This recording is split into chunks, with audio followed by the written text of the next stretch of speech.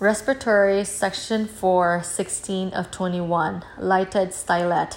The lighted stylet is a blind intubation technique that trans-illuminates the anterior neck to facilitate endotracheal intubation. It really shines when conventional laryngoscopy is difficult but mass ventilation is easy. Considerations for use.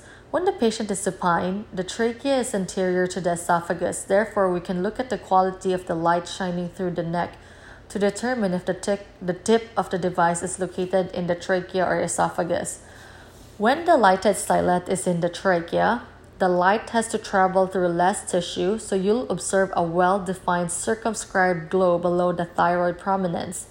When the lighted stylet is in the esophagus, the light has to travel through more tissue, so you will observe a more diffuse trans-illumination of the neck without the circumscribed glow. Again, esophageal placement, diffuse trans-illumination of the neck. Tracheal placement, well-defined circumscribed glow. Older iterations of this device required a dark environment. However, this is not a requirement when using the trach light.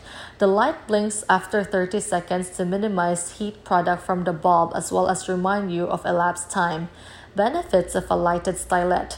Useful for anterior airway. Useful with small mouth opening. Requires very little manipulation of the neck. Less stimulating than direct vision laryngoscopy. Less sore throat than direct vision laryngoscopy. Can be used for oral or nasal endotracheal intubation.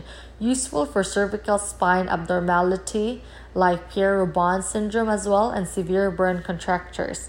Disadvantages of the lighted stylet. It's difficult to use in the patient with a short and thick neck. It should not be used in an emergency or a cannot ventilate, cannot intubate scenario. It's a blind technique and shouldn't be used in the presence of a tumor, foreign body, airway injury, or epiglottitis. Do not use the lighted stylet in a patient with a traumatic laryngeal injury. Use in pediatrics. When using the trach light in the adult, the tip should be bent to a 90-degree angle. When using this device in children, the angle should be 60 to 80 degrees more acute angle to better accommodate a more cephalad glottic opening.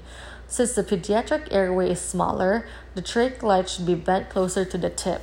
For the same reason, you should expect that trans-illumination will occur sooner.